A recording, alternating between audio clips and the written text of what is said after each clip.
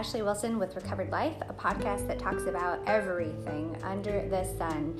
And today I'm going to talk about racism, and I'm actually going to go live on my Instagram. So hold on real quick, I'm going to go on here.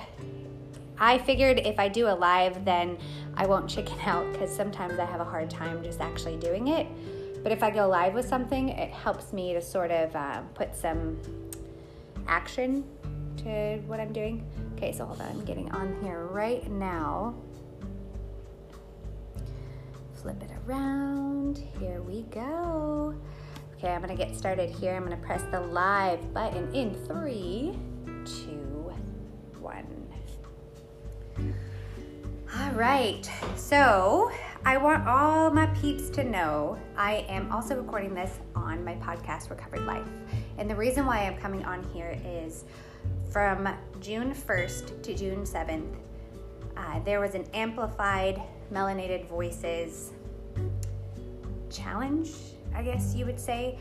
But really what I wanted to do during that time was to listen and to learn and to really amplify Black lives and people who are in the community that's around me or people that I follow, and just kind of share their stories, because my story as a white privileged person is not as important right now because my story's been seen, my story's been heard. One of the things that this challenge, for lack of better words, had encouraged was for us to share what we've learned during this 7 days time where we aren't amplifying our voice, but we're amplifying people of color around us and their voices.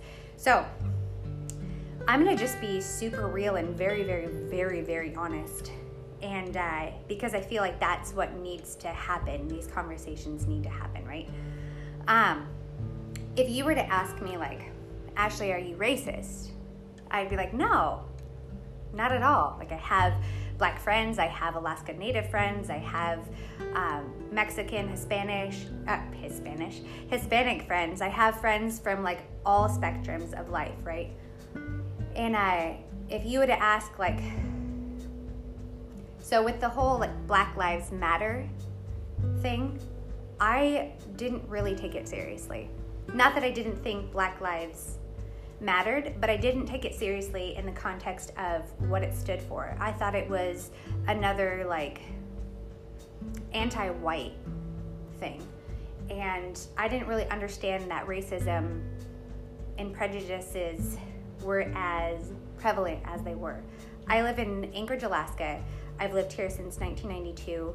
I've gone to schools that have been full of all different colors. I've been one of 2 white girls in a step dance group at Bartlett High School. I dated people of color, Black, Hispanic, Dominican. I lived under a rock, and I actually intentionally lived under that rock. And the reason why was because how would it apply to me? Like, why does this apply to me? Because it doesn't, right? Like, I'm not out there spreading hate or making racial slurs or comments towards people of color. So who am I to have a voice and opinion? I was always afraid that if I were to say something, that I would get attacked by the Black community, by people of color. And so I just always kept silent, right? I tried to raise my children. To be really sensitive to other people and to all people, and make sure that they don't devalue them in any way. You know, if someone says hi to them, that they don't have to have like a conversation, but they at least have to acknowledge that they exist, you know, by saying hello, to tell people thank you, to ask them how their day is, to smile. And, you know, we don't talk down about, homeless people on the street or anything like that. But I realized that through this whole Amplify Melanated Voices, that my silence me being afraid to have these conversations with people in the community who are suffering was wrong, and it wasn't okay. And to be honest, I felt marginalized in a lot of ways growing up. I didn't really understand this movement, this culture, because I felt, we grew up really poor. We grew up on welfare, a single mom, and I was looked down on. I was in a community on the east side of town, and I was kind of one of the only white people there. There wasn't a ton of us, and I got made fun of a lot. And I was called cracker. I was called whitey. I was told that, you're pretty for a white girl, or how do you have such a big butt being a white girl, or, so I've been on that side of things. But I felt marginalized being a woman. I felt like the minority, being poor, and I never felt like I had a white privilege. I never felt privileged to be white. But then during this time, right, I've been listening and learning, because that's the best way to understand where people are coming from, is to listen and to learn. And so what I have learned from listening over these past few days, and this is not going to stop here. It's not going to end, on the 8th of June. It's going to be something that is going to be a lifelong thing. So one of the things that I learned was how uncomfortable I was to talk about racism. How uncomfortable it is to look at your own heart and actually see if there is racism that you hold on to. I don't remember the terminology, but there's ones that are like, oh my gosh, I had them down, but the racisms that you have without even realizing it, like if you see someone who's dressed in a dark hoodie, who is on the, in Fairview. Fairview is kind of the rougher side of town in Anchorage. You might be like, oh, they're a drug dealer, right? Or they're a druggie, or you might lock your doors. And I'm not saying, just go into situations that are unsafe, right? Because there is, but what I am saying is that just because a person looks a certain way, I have made judgments, and that is racism. And there's a lot more racism in Alaska towards the Alaska Natives that I've seen. Once again, I have lived under a rock, and this is not like an entire view, but I've seen a lot more racism towards Alaska Natives than I have towards Black people in Anchorage, Alaska. And from my experience, others will have different stories. But yeah, so that was one of the things, is realizing I had to check my own heart and see and realize I'm going to be really uncomfortable, and that's okay. Another thing that I did during this time was, we have a neighbor, and he's Black, and he lives, we're apartment number 3, he's number 4, and he shares a name with my youngest daughter. And so that's kind of been fun, because they spell it the same, and he interacts with her, and it's just really cute. He's just such a sweet guy. He's about 57. He kind of keeps to himself, doesn't really talk much. And, after the justice for George Floyd, after watching that video, and after just someone had mentioned talking to Black people, and seeing where they're coming from, like actually asking them if they've experienced it, racism or systemic racism. See, I'm still learning. I don't know all these terms. But yeah, I asked him if I could put up a sign in the window, or how I could support him during this time. And I do have a relationship with him, so I felt comfortable in talking with him. Felt comfortable in asking him questions, and he just kind of got uncomfortable, and you could tell that this wasn't something that he was used to, a white person asking him. So in talking with him, he grew up on the East Coast. He moved up to Alaska when he was 13. And when he had mentioned he had gotten beat up for being on the wrong side of town on the East Coast. And I was, oh man, like my heart went out. And then he said, I was 10. He was 10 years old. He went on the wrong side of town and was beat up by a group of white people. And I got to thinking, like, my oldest is 10. My oldest is 10 years old. And if she came home beat up because of the color of her skin, I don't even know what I would do. And that was hard to hear, but it was important for me to hear that. It was important for this man to share his story with me and to be heard. For him to know that his pain is valid, to know that where he comes from is valid. And I apologized to him because I have been silent. And he kind of laughed it off and was like, whatever, but I told him, no, it is not okay for me to not talk to you and to not understand where you're coming from and to hear people's stories. I love people. I love hearing where they've come from. And he has a daughter who's black and who's married to a white guy, and they live in the South, and he's been really asking and pleading with them to come live up in Alaska because he says it isn't as bad. It's not as bad here.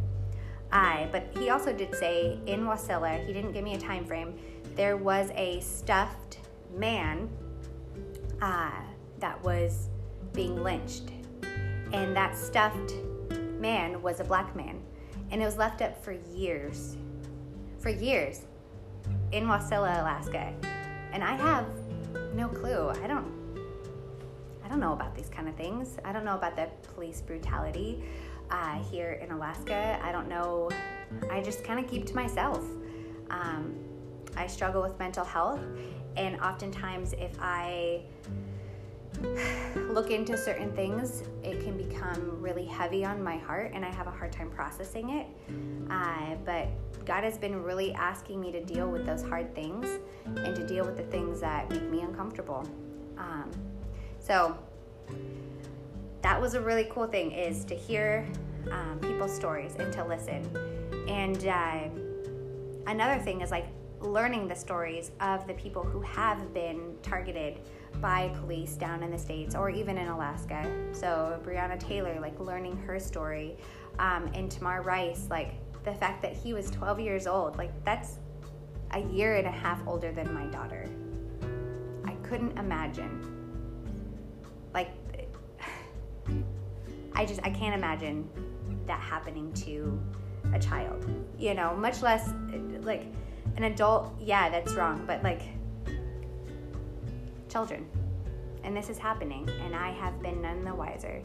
I've been really challenged by a few of my friends too, and I'm really thankful for Lonnie Ridgway at our church at Heart of the City for just being really gracious and open to hearing these stories. And I love Terry Crews from Brooklyn Nine-Nine and from AGT, and listening to his story, he shared a little bit on his Instagram, was really impactful. Like you think, oh, because you're a celebrity, you've been immune to this kind of stuff, but he says that he's had a gun held to his head and been arrested just for being black and in the wrong place at the wrong time.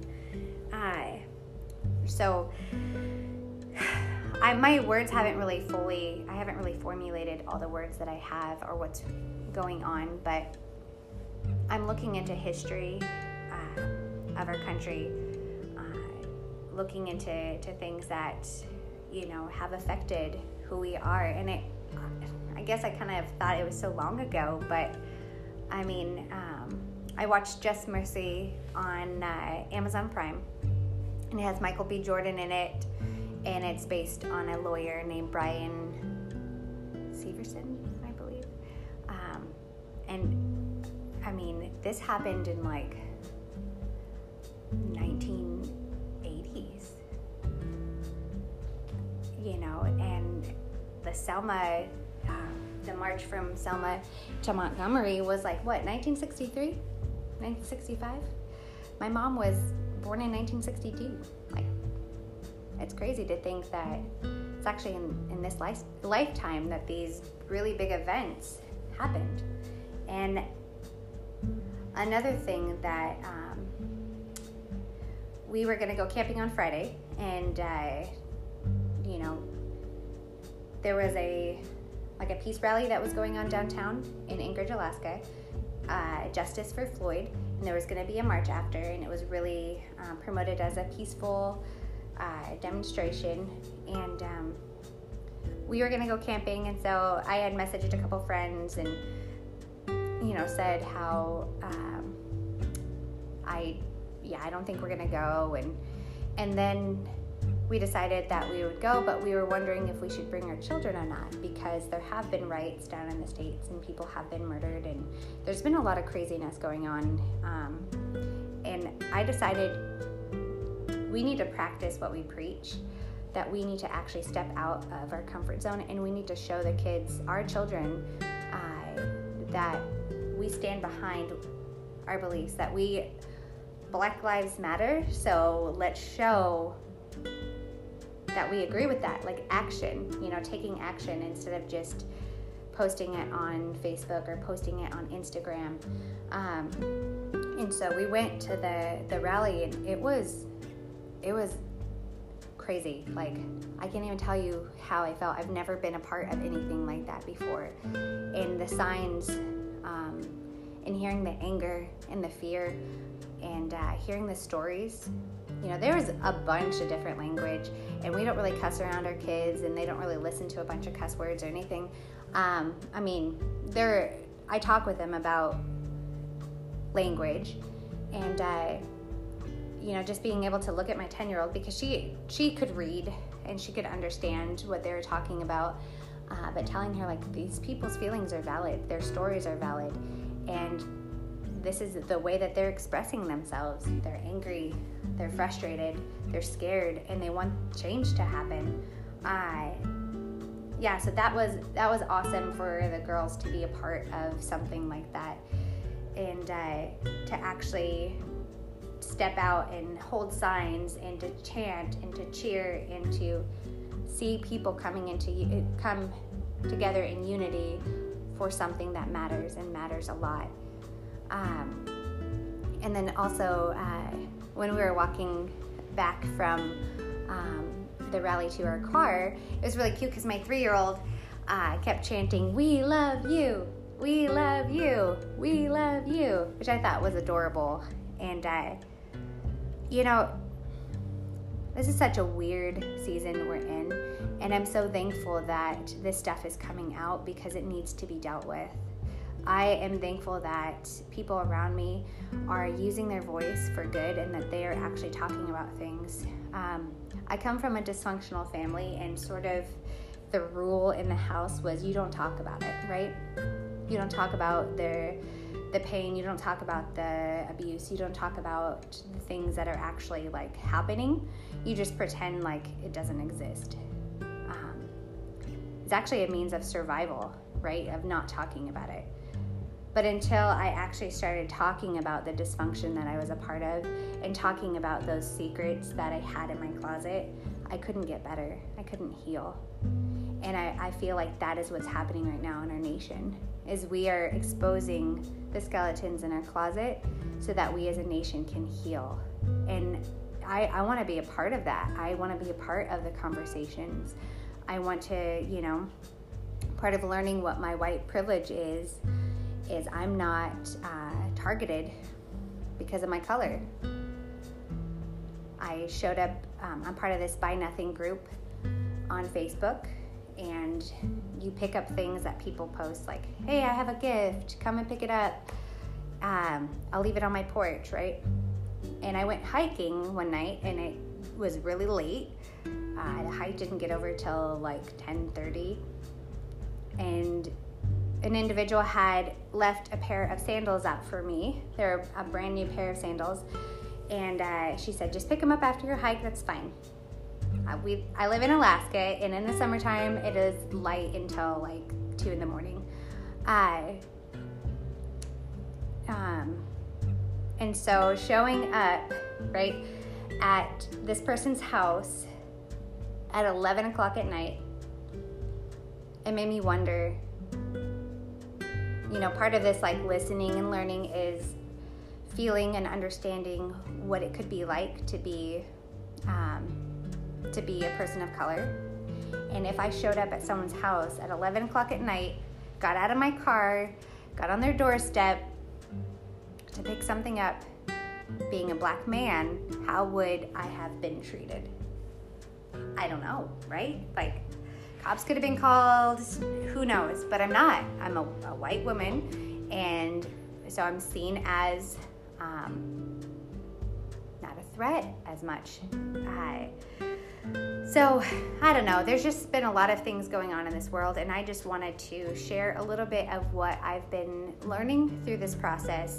And I know that it is a continued learning process. And I just want to apologize for not speaking out sooner and for not supporting Black lives or people of color in a way that I should, in a way that I would really like to. And so what I'm going to do as a fitness professional and as someone who is an advocate for mental health is I'm going to learn more about how so there isn't a lot of information out there for women in general. Most of the studies done, medical studies, are done on men, right? And I'm learning that women are very different than men, physiologically, biologically, like anatomically. We are different. And I'm learning even more that Black women are even more different, and that's not a bad thing at all. And so learning more about, I'm a pregnancy and postpartum coach, and so learning more about how that affects them as women, as Black women or people of color, is going to be really important for me as a personal trainer and someone who comes alongside people. I'm also in recovery as well, and I do know that trauma affects addicts are addicts because of trauma, and so understanding where they're coming from and listening to their stories and allowing them to share stories, allowing my friends who are struggling to share their stories, is going to be a really important part of the learning process for me, healing for them. I've shared my story with people about my recovery and just what I've gone through and what I've grown up in, and that's been really cathartic and healing for me. So I just wanted to share, and I know it's kind of been rambling, and I'm not going to edit my podcast because, one, I just don't have a ton of time. My kids are resting and having like their nap time and their quiet time, and I just wanted to come and share a little bit of what I'm learning, and this is not going to be the end of it. I'm going to continue to learn and to listen and just help to amplify all voices, and especially those who are voiceless. I felt voiceless for so long. I didn't have a voice. I didn't have the opportunity to speak for myself for a majority of my life, and I'm only now finding my voice. And it would be a shame, a tragedy, if I didn't use my voice to stand and advocate for others who don't have one.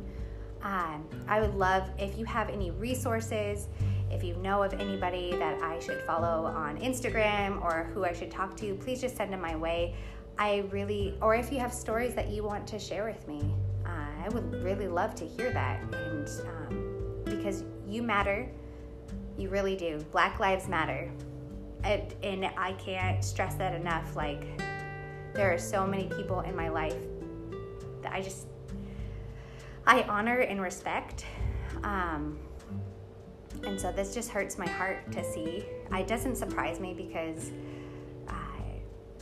I've seen a lot of cruelty cruelty in my life, and I just always hope for the best. And so I guess in a way it has surprised me that it's still going on and it's still so ugly. And I choose not to live under a rock. A really big thing for me is I don't know politics a lot, and it's really that world is really uncomfortable for me. Politics is a very uncomfortable place for me, but it is my privilege to be able to vote and there's resources available. Please send them my way because I have no idea. But I'd love to hear just any and all the resources. I've been following more Black people and things like that to kind of learn and to just really be challenged in my own beliefs. But yeah, I am going to get off of here, but this is not a conversation that's going to end today. It's going to continue, and I'm open to listen to anybody's story, and I love you guys, and have a great day.